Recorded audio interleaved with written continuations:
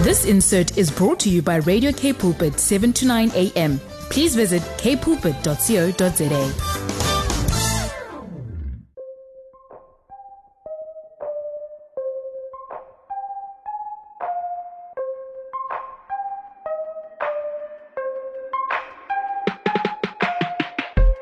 Welcome to Voice of Change today. It is Lauren Jacobs and it is K Pulpit. Welcome to the show. We're going to have a wonderful time together as always. I hope that you've been enjoying your Women's Month. I hope that Women's Day was also a blessing for you and that whatever you did was good and that God really met you. And I pray that as a woman, God is speaking to you today and that as, you know, His child, that He is ministering to you in this hour, in this season. We know that there's been a lot of conversation around different women's issues and women's empowerment during this month, and of course the all-important issues of gender-based violence, abuse, and the realities facing women, and there's been much talk about that as well. But today we really want to just be in a space, and I want you to be welcomed into a space where we're going to be talking to someone today who has overcome her own realities, her own tragedies, her own obstacles to be who she is today. And I'm welcoming onto the show to have a really interesting and informative, heartfelt conversation with me today, Thakira Mohammed. Now, Thakira is an author. She's written her book called Mercy. And Mercy is really about her life story, but also a call to women. Thakira has lived through incredible abuse when she was younger, but also just being born into a culture where, you know, certain things had to be and certain things were expected of her, especially as a girl, as a woman, and also just the kind of stigmas attached to culture and what it places on women. And that's really going to be a key focus today, you know, talking about culture, talking about women. And, you know, Thakira is also a multi-award winner for her vision, for being a revolutionary in standing for women, in standing up against any injustices that happen to women, taking on a lot of, you know, powerful leaders, religious leaders, and just really being a person of influence, and also just a person who is a humanitarian because she cares about other people. Now, I must say at the beginning of the show that Thakira, you know, is coming onto the show to share her life story and to share not only her life story but her message with the world. You know, Mercy was birthed out of her own journey of healing and also just working in an interfaith reality of connecting with women from different faith communities and groups to hear their stories and to also tell her story and to see how women could assist one another, you know, from different faith communities, from different class communities, from different race communities. And she is a powerful activist, and it is so great to have her with me on the show. And she is doing some incredible work, and she'll be doing even more in the future. So it's exciting. And, you know, I want you to be in the space where we're actually listening to a fellow sister of a different faith, but who also has so much in common with us when we talk about gender-based violence, when we talk about overcoming, when we talk about what it means to not have culture define you or just, you know, the systems and structures that we are birthed into, but to overcome those to find our own unique identity. So it's going to be a great show as we continue to celebrate Women's Month here on Voice of Change. Don't go anywhere because Thakira is with me after this. Thakira, it is amazing to have you with me today. I know that we're going to have quite a powerful show, but also a show that is going to be very, very challenging sometimes. I know that you're going to be sharing your story, your truth, and so much of what you have lived in your life and the power that you bring to the world and your heart convictions. And before we get into that, welcome to the listeners who are joining us, but also welcome to you. It's so good to have you with me today. Good evening, my beloved conscious queen. Thank you so much for the opportunity of allowing me and so many others to voice their truth. I'm really excited, and I'm really excited to engage with the listeners. And I pray and I hope that whatever comes from this interview, people learn from, and we allow them to speak their truth because of the truth that we speak. Sure, I love that. And speaking of truth, you know, when we think of life, we all start off life somewhere. We all have a culture that we are born into. We have religious beliefs we are born into. We have an identity that's formed even from the very youngest moments that we probably can't even remember. We are born into a family. We are born into different beliefs. We're born into a culture. We're born into a city. And we're almost born into a frame of reference that is shaped by, our family and our ancestors and everything that has happened before. And yet we have to sometimes differentiate between what is culture and what is it that we really are and who we really are. And with that, I want to ask you to, kind of take us into your beginning, how everything happened in your life. And you've got a powerful, deep voice message that you want to share with us. And I'd love to ask you, about your very, very beginnings and knowing, yes, I was born into a culture, I was born into something certain, but I'm discovering myself for who I am. Lauren, I just want to say thank you so much once again for the opportunity of allowing me to voice my truth, of allowing me to voice my journey and how it is that we've gotten to this point. And I think and I feel that the best way to do this is by reciting a piece of my book titled Mercy. And I wrote this piece called Dear Dutiful Daughter. And it speaks in a lot about what we are going to be touching on and speaking about today. So if you don't mind, can I read a piece? Yes, definitely. All right. So it starts off with Dear Dutiful Daughter. Being born an Indian female held no majesty to me. There was no crown placed upon my head the day that I became a woman in my community. Indian wasn't a title of worthiness, but rather of inferiority and inequality. The sash that life placed on my body, which held my credentials, was made from Samira fabric-smelling cloaks and samosa oil-smelling aprons. There's a racial stigma associated to slavery. It's mostly seen in history for those who God inked a darker shade. I, too, was born into that color palette. I, too, fought a battle of slavery, even though it was cultural. As I write this, I marvel at my bravery. I fought hard for my liberation within the constraints of my culture. I knew that life was meant to be more than what it was for me and my sisters. I consciously began chipping away chunks of my own skin, believing that with each chip, I destroyed egotistical perceptions of who I was supposed to be. I did not want to be defined by others any longer. In that moment, I realized that I was not my culture. I was not my clan. In that moment, I realized that I was just a human, a woman. I realized that I was the breaker of my own chains. And so I chose what I believe was best for me and broke them. And now I live as a free woman. I shall always be categorized as Indian, but Indian will never, ever be able to be categorized who I am. So that's just a piece from my book called Mercy. And I feel and I believe that the reason I started with this is exactly about what we're speaking about, the difference between culture and religion. And, Lauren, when I wrote this piece, parts of my soul and my body broke because I had to realize and I had to understand that I had to segregate myself from religion and from culture. And going back into what you said in the start of the interview, which is so powerful, and I said that, I say this normally, is that every child that is born in a state of pure consciousness. Yes. So when a baby is born, they are untainted. They are so pure. But because of either culture, because of society, because of government, because of how they were brought up, they then get either stigmatized or categorized or have to be a certain person because of how they were brought up. And I believe that this interview is so important to make them understand that, yes, culture is a part of us, but it does not define us. And this is why we're doing the interview today.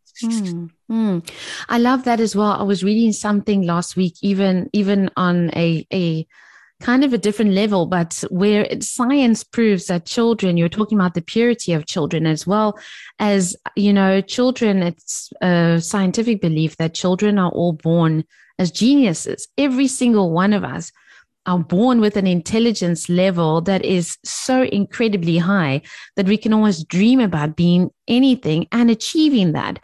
And yet, it's also proven then that as we grow up, because of the school system, often our education we receive, yes, our families, our situation we're born into, as well as the beliefs and opinions of other people that are placed on us, the things that are said to us, the things that break us down, that we begin to doubt ourselves. We lose confidence in who we are, and we lose confidence in our abilities, in our worth, in everything that we are and that we have been created to bring to the world. We know, in the Bible, it says that God knit you together in your mother's womb. He knows the days of your life before you live them. It actually says you're made with a tapestry of beautiful colors. We are so beautifully made, so unique. And yet, the world, and again, it's culture, it's belief. It's like you also said, your situation, born into government, whatever it is, it removes that identity from you. I would love to know from you I know that you have written this book called Mercy, and it's incredible. It shares your story of really overcoming, of being a victor of violence, of abuse, of all of those things. And you have had to walk an incredible journey to discover your personal identity. Tell us a bit about that. What is your journey and your walk really looks like to discover who you are? Like you say, at the end of that piece, it's about knowing who you are. It's about knowing you are a woman and liberated and walking in a certain level of freedom, which will increase, I believe, over time as well. Tell us a bit about your personal journey that you've taken, because like I said, you've overcome a lot of things that have been really, really intense. Absolutely. So I believe that everyone's story is unique, and I believe that everyone goes through traumas, right? And I don't believe that God will burden someone with more than they can take. I'm a firm believer in that. I always make a joke. They say that God gives his tests to his toughest soldiers. Yes. I always make a joke with God, and I was like, God, I wanted to be a ballerina, man. You could have made me a ballerina. But I understand the contract that I'd taken out before I came to this world, right? And I think when people understand the contract and they understand the why and they understand the purpose, it doesn't matter who you lose. It only matters the truth you speak about what you had gone through, and not to name and shame, but rather to liberate yourself out of the toxicity of the mindset that culture and society has indoctrinated upon us to level up, to become a free woman. So my journey with abuse started at a very, very, very young age. And it started at the age of 5, and it started with a religious leader. And for a long time in my life, because this religious leader was so eloquent. He was my teacher, and he was a Quran teacher. And I fell in love with the way he articulated the book of God. So I'm a Muslim, right? Mm-hmm, yeah. And the way he articulated and the way he sung the praises of God, it really, really shook my soul. It shook my core. And for this same religious leader who I held in such high regard to be the one to be my molester, that really started my journey of what is the difference between religion and what is the difference between someone who has been born in a state of purity, but has gone through something in their lives to make them the person that they are now, whether it be abusers, whether it be molesters, whether it be rapists. And I'm not condoning their behavior, but once you understand that we were all born, like you said, in this, in this light, and we got thrown into kind of places where maybe we didn't want to be in, it then creates these kind of people that look for outlets. And unfortunately, the outlets are of detriment to those that they kind of outlet on, if that makes sense. Yeah. So for a long time, coming from an Indian Indian background, and I'm not talking about an Islamic background, an Indian background, we were told that, we need to keep quiet, we need to keep silent, because of the embarrassment it could cause to family dynamics. And for a long time, I sat with that, and I couldn't understand how my Lord was so unjust, because I don't believe in an unjust God, and and for a long time during my life, obviously, you see, when your blueprint of intimacy starts with a violation, it's really, really difficult for women to kind of bridge the gap to understand what it is that they deserve. So what had happened from such a young age is, because it was so brutal, I then started, I started craving brutality, because I thought that this was the way. This was how it was supposed to be. And, having this person obviously indoctrinate your mind.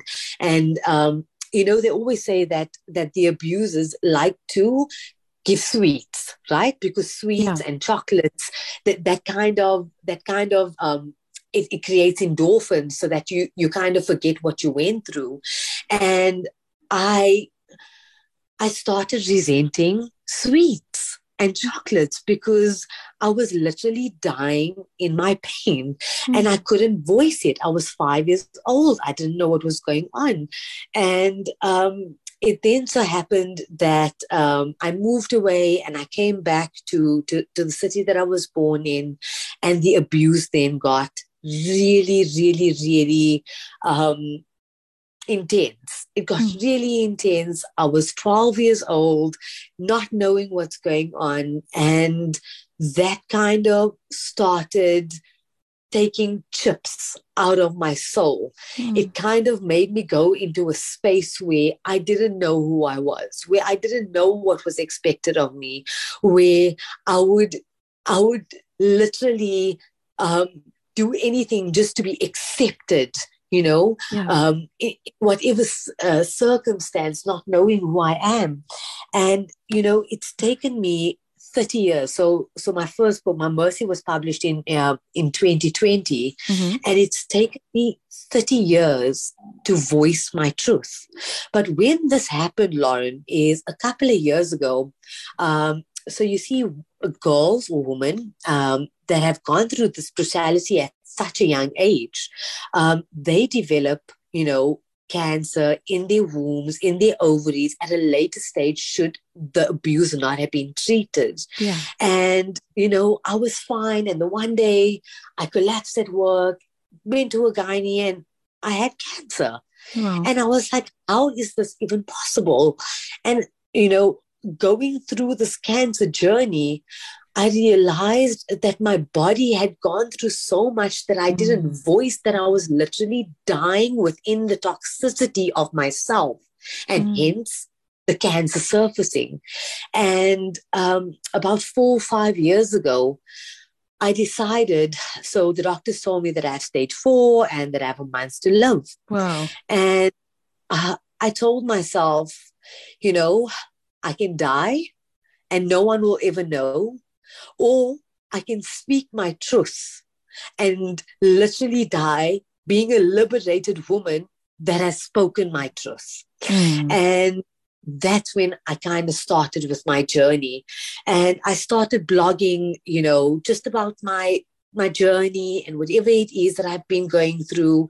And, from there, man, God is just good, because if you speak in truth with no ego, but just kind of voicing your truth in aid of helping people that are going through the same thing you're going through, it more becomes a liberation for yourself, and therefore makes you stronger to liberate others.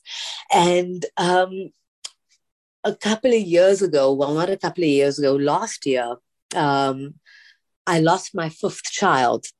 Wow. And when I lost my 5th child, I started dying. I started dying, and I thought to myself, what have I not voiced? Why am I losing them? And man, that's when I started really, really taking on my voice. That is when I really started taking on my truth. That is when I really started, not worrying what culture is going to think of me, what the people in the community is going to think of me, what society is going to think of me. I then started doing this for my own liberation, for my own revolution. And in that, with God's help and God's grace, so many women have come out with their stories. So many women have come out with their truths. And that for me is more important than anything, It just help women. Sorry, it kind of, it links to, I was thinking now while I was listening to you speak about how we teach to love our neighbor as we love ourselves. Oftentimes people think, oh, we just got to love our neighbor, but they forget about the second part. It's as you love yourself, as you accept yourself, as you find yourself, as you grow in your identity, as you it's about yourself. You have to discover who you are. And you also have to have that self-love. You also have to have that self-worth. And you got to look at yourself and know what is the truth that is within you. And how can we can only meet people as deep as we have gone with ourselves. We can only meet them to the depth that we travel within our own selves. And we can only love them in that way. And I was thinking of that now while you were speaking and thinking, that is a teaching almost all on its own that you've given to us, this wisdom, that we have to take hold of to say, how well do I know myself? Do I know my identity? Do I know what, the truth that God has called me to speak or to live in?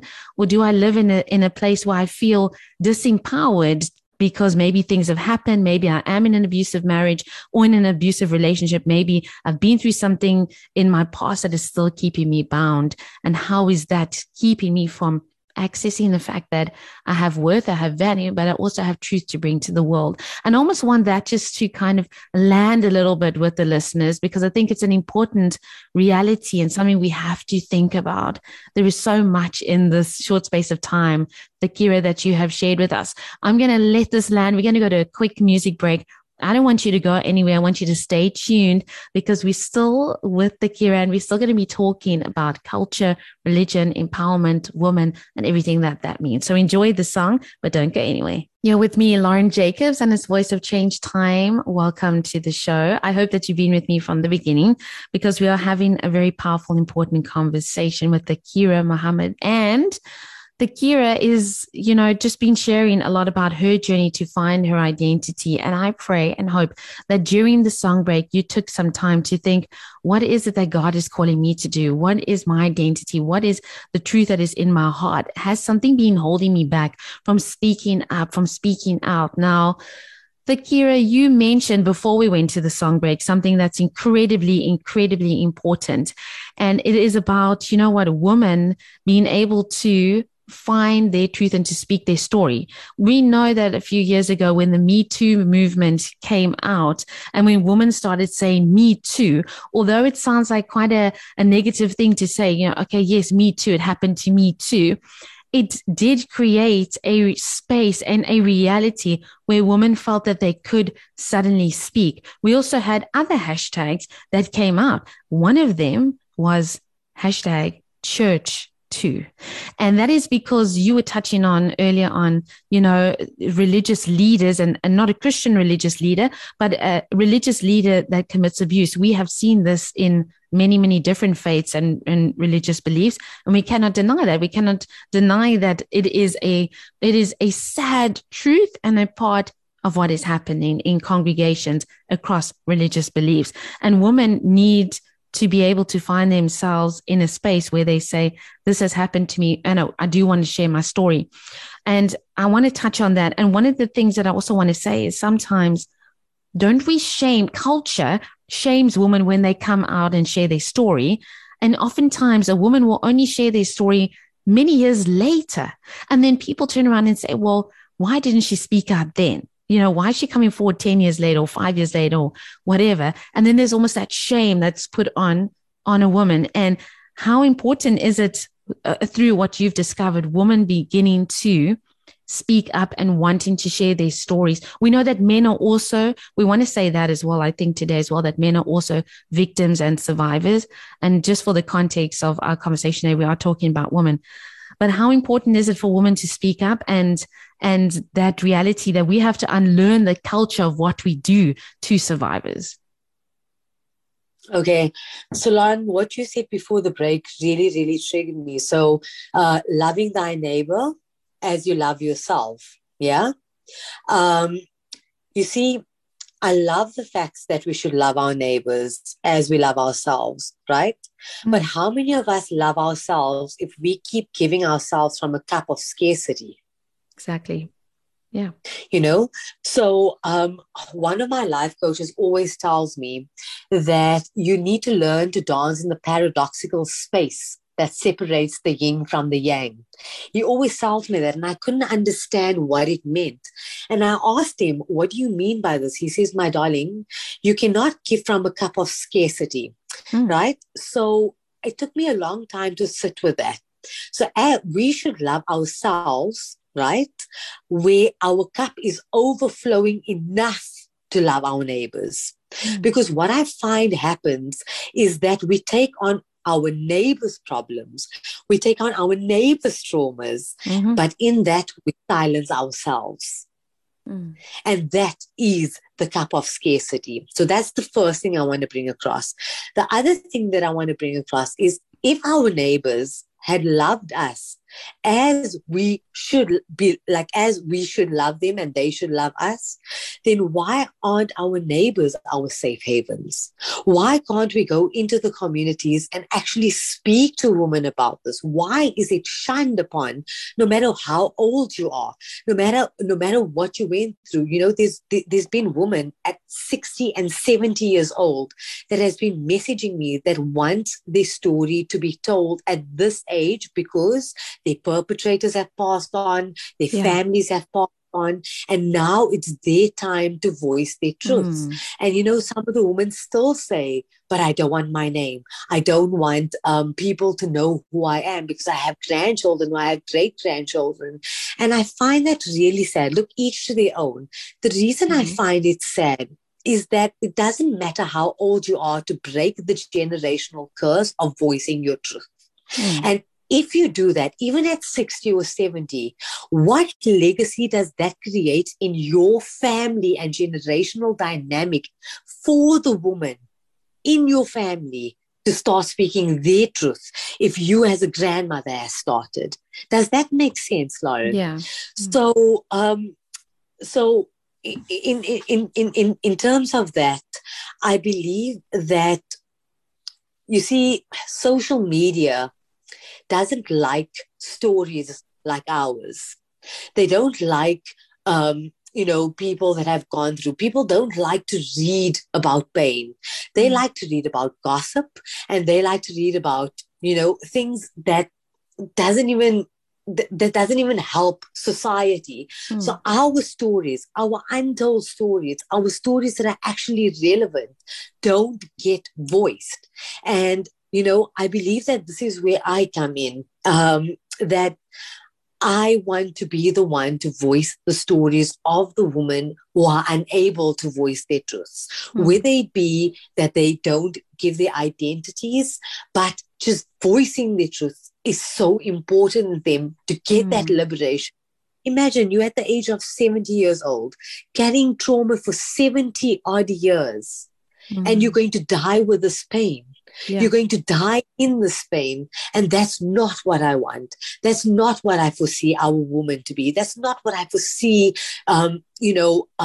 this gender-based violence. That's why it's still called gender-based violence. Why is it called gender-based violence? Why is it not called gender-based victors? Why are we not victors? Because when we stigmatize and when we use words like violence, it means it is still something that is so rife.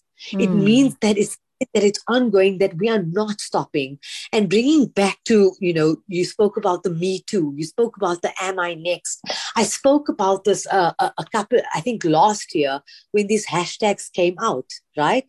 So hashtag Me Too, hashtag Am I Next. What message does this give to our women? Yes, we can now say, me too. I was also a victim of that. But the Am I Next? Does that not create fear? I don't like that. I don't like that. Well, I don't like that one at all. And I know a lot of women do not like it. Absolutely. And what about Me Too? Me Too. Do you know what I mean? That creates, it's so fear-driven as well, that now you saying that this had happened to you, am I now a target again? And it exposed so many women's vulnerabilities, that so many women, when the Am I Next came out, went into a state of seclusion, went into a state of depression, because they started developing crippling social anxiety, which is why they did voice their truth. Yes, they said, am I next? They use the hashtags. But now there's a fear indoctrination of going out socially, because now they had voiced it on social media. And again, that we should not use that. I know so many women we shouldn't be doing things in a fear-based reality. And that hashtag, I think, was just, I don't want to be mean to whoever created that hashtag, but we don't want to use it, and we're not accepting of that. And I think it's important to also use wisdom with things like that. You don't want to create that fear. You don't want to, even for your children that are there, for our young girls, they see, oh my goodness, this is the hashtag Am I Next, and they could be 12, 13, 14. Our kids are on social media. They see these things. They're exposed to these things. And Fikira, it's incredible to think that we're coming to the end of the show, but there is a final question that I actually do want to ask you. And I think it's important to hear from you as well. As a challenge to people of faith communities across the board, we always talk about the challenges to faith communities, what faith communities need to do to call out gender-based violence. We talk about the preaching from the pulpit. We need to speak about these messages. We need to create these avenues where people can do that. That's kind of one of the things that we hear about a lot. But what would your challenge be to faith communities to begin to really, be places that become places of safety, where many people feel like that's not happening, become places of safety? But also, what is just the challenge to people, individuals of faith, in their families, with their children, with their realities and situations? What would you say would be the challenge that we need to rise up to? So I'm going to talk about, so obviously every religion, right, does not condone this kind of behavior, right? They don't condone this kind of behavior. We're not, in every religion, whether you're Jew, whether you're Christian, whether you're Muslim, in no religious scripture does it say rape your woman. In no religious culture does it say, use your rank as a religious leader to kind of manipulate the system because of your rank. So what I found is that there is not a lot of education in religious organizations with regards to this. When you guys have Sunday schools, when we, in the Muslim communities, when we have, our youth days, whatever it is, this is the kind of thing we need to start speaking about to our kids. This is the kind of things that we need to start addressing. And I'm changing the Am I Next hashtag to hashtag I am not next. Start using positive reinforcements. Start using, religion as a backbone, where we can actually go to our faith leaders and tell them, listen, this is what's going on in our communities. This is what I'm going through, and actually have people that want to help and not sweep things under the carpet. I use this famous saying that the time of sweeping things under the carpet is done. It is done. And I always say, whenever I go to people's houses and they have welcome mats in the front of their houses, I take that carpet out. I take that carpet right out because it's the time for laminate flooring, my darling. We need to stop sweeping things under the carpet. And I think that the more that they sweep things under the carpet, it also allows our youth not to find love within religion. Does that make sense? It pushes them away from religion, because if I can't go to my religious leader and tell him that this is my issue, and him not shining me away because either I'm a woman or I'm underage or whatever it is, because they don't understand it, that is the problem. So what my suggestion would be is, in our religious institutes, whatever they may be, get people, educate yourself. You are not too old to educate yourself about what is currently going on, in order to alleviate our youth and to educate our youth and to empower our youth to stand united and not say, am I next? But I'm not next, because I know who I am. I know where I come from. I know what I deserve. And it all starts either at home or going to your churches, going to your mosque, getting the word, and actually, them actually doing something about it with us, together with us, and not us fighting individual battles, That is my message. Educate the boy and girl child. Educate your kids at home. Talk to them. Be open with them. Teach them what to expect in this world, so that when they go out in this world, they can be conscious leaders, knowing who they are, knowing what they deserve, knowing that, culture and religion is two different things. And within our religious conscience, no matter what religion it is, factors like this are not condoned. Yet within culture, we need to keep quiet. Yet within culture, there's an embarrassment. So, and that's why I said in my piece, I'm not my culture. I'm not my clan. Understanding that you are an individual who has gone through something so traumatic, that we need people that are conscious-minded to help and liberate our youth out of this. And that will create a revolution in all religious aspects that the world has never seen.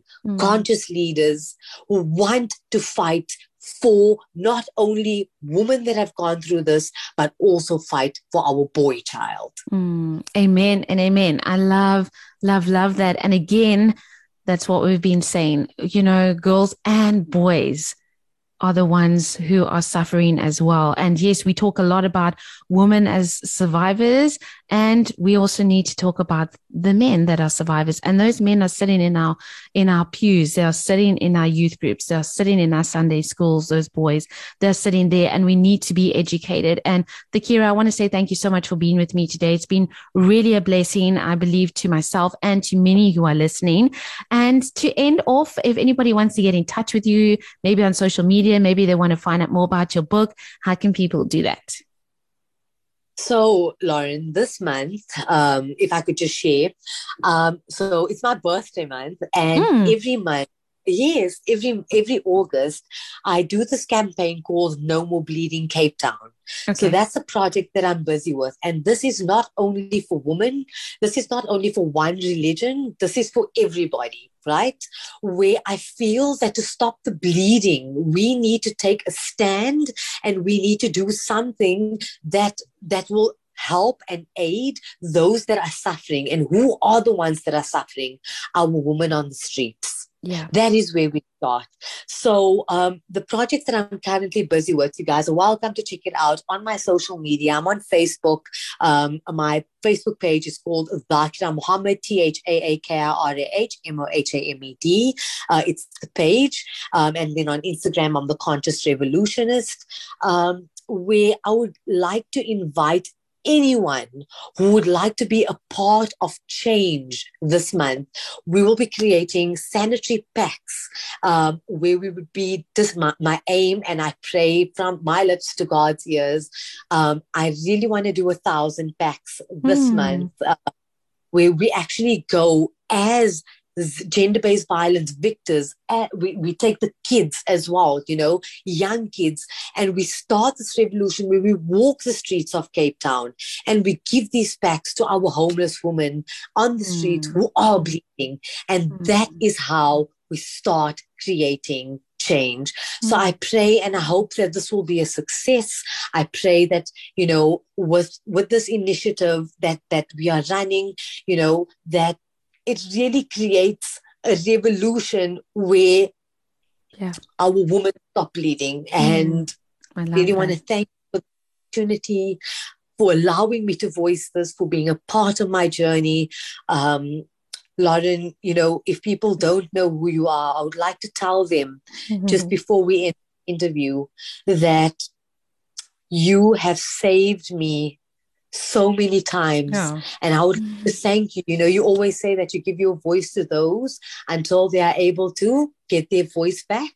So I want to thank you on this live interview for allowing me your voice until now I was ready to voice mine. So thank you so much for the opportunity and this interview, sister. I really appreciate it. Thank you so, so much. You have been such a blessing to me in so many ways. And I want to say, I can't believe we're coming to an end, but I want to say thank you again for being here, and take care. Thank you so much, Lauren. Until we see each other again, may you be under the mercy and protection of God, and to everyone else. I want to say thank you for sharing this time with me today. It's been so great. I love hearing the stories from different women about their life's journey and about how they were raised and their backgrounds, and the stories that, touch our hearts are the ones where we hear people overcome. I know that us in our own world, each of us in our own worlds and in our own lives have had to overcome certain things. Whatever those things look like, it could be different for you, it could be different for me, it could be different for Thakira. But what we do realize is that we are women and all people who, on our faith journey and on our faith walk often have hurdles to overcome, often have obstacles to overcome. It could be, childhood trauma. It could be how we were raised. It could be messages that we were given when we were young, or things that we were told even when we were teenagers, or teachers who broke us down, or, people in our workplace who broke us down 10 years ago. Now we're stuck in a rut because we have to overcome that. Whatever it is, we know that as people of God, His children, we know that we are more than overcomers because He gives us strength to overcome, and He gives us the ability and the power of His Holy Spirit to be able to overcome the things in our lives that, have held us back, whether it be culture, whether it be false religious belief, because that's also a part of what we have to uncover in our lives. Maybe there's things that we've been told, even about ourselves, that weren't accurate or weren't truthful, and we have to overcome those things. And maybe there were even religious things that we were taught that actually are not truth or not based on God's word. And you know what? It's so important that we get to a point where we can take that journey to, reject the things that are false, reject the lies, and receive that which is truth. And that is my prayer for you today as you are listening to me, that we can take on board all of the truth that God has for us. I pray that you'll receive the truth that He has to speak about your heart and your life. And I pray that whatever the healing is that you need today, that you'll receive that healing in the mighty name of Jesus, and that we can also rise up together to be a mighty army of women, yes, and men who will overcome in this generation, overcome the social injustices that we face, overcome the gender-based violence that is so rampant in our society, in our nation, and that we will be a kingdom of nation builders and people who rise up to make a difference in this world. And you know what? I want to leave you with that blessing today, and I want to pray that as we continue in the month of August, that this month will be a special month for you, that this moment will be a special moment for you, and that God will just do great things in your life right now for you and for your loved ones. And so until next week, I can't wait to be with you again. But take care, be blessed, may God bless you, and see you soon. This insert was brought to you by Radio K Pulpit, 7 to 9 a.m. Please visit kpulpit.co.za.